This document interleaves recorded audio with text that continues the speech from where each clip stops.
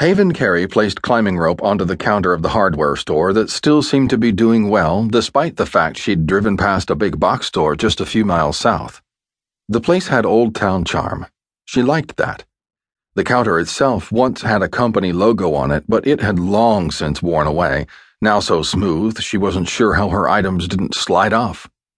A glass jar sat to the right of the register, and on it was a printed picture of a dog that needed some surgery. The owner was asking for donations. She had a huge soft spot for animals. Heck, she'd been dedicating her life to them before everything happened. It all seemed like another life. Years ago.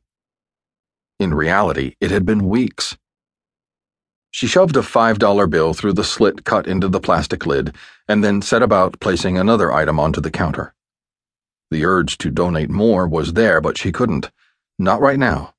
She was living on very little cash, and her bill there would already be high enough. Stealing wasn't an option for her. She'd already crossed enough lines.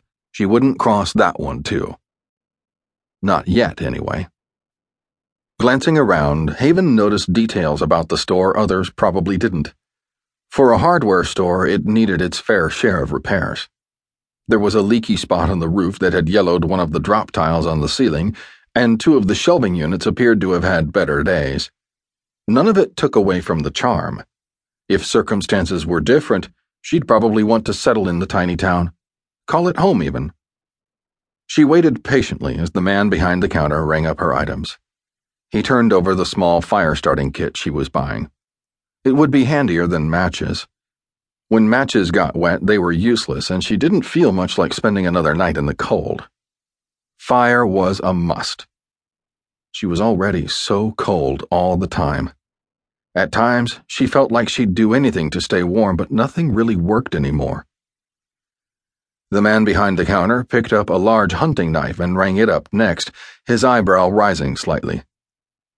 It must look like she was either going hiking in the deep wilderness for the next several weeks, or she was a homicidal maniac who was about to go on a killing spree. Sadly, neither would be too far off the mark. She fidgeted slightly, uneasy about why she truly was making the purchases. The older gentleman glanced over the rim of his wire glasses, a question forming in his gaze. Haven prepared herself, ready to spew forth any lie necessary.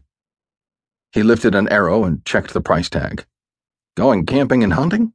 Yep, she said, knowing it was best to stick as close to the truth as possible. Lies worked better that way, and she'd told her fair share of those in her lifetime. They'd started when she was barely in her teens and hadn't ended yet. Maybe they never would. Telling the man that she was currently living off the grid in hopes of exacting revenge on the men who killed her brother wasn't an option, though she imagined he got his fair share of off-the-grid nut jobs passing through. She was just hoping to avoid being lumped in with them. She also didn't need the authorities brought in. Too many questions, not enough viable answers. She'd spend some time in jail, for sure. Then she would spend time on a slab being examined for being a freak of nature. The man rang up her rope and then the box of ammunition. Looks like you're expecting big game? Oh, yeah, she said, her voice barely above a whisper. If she commented too much, her anger would take over. She couldn't have that. Rage was her personal demon.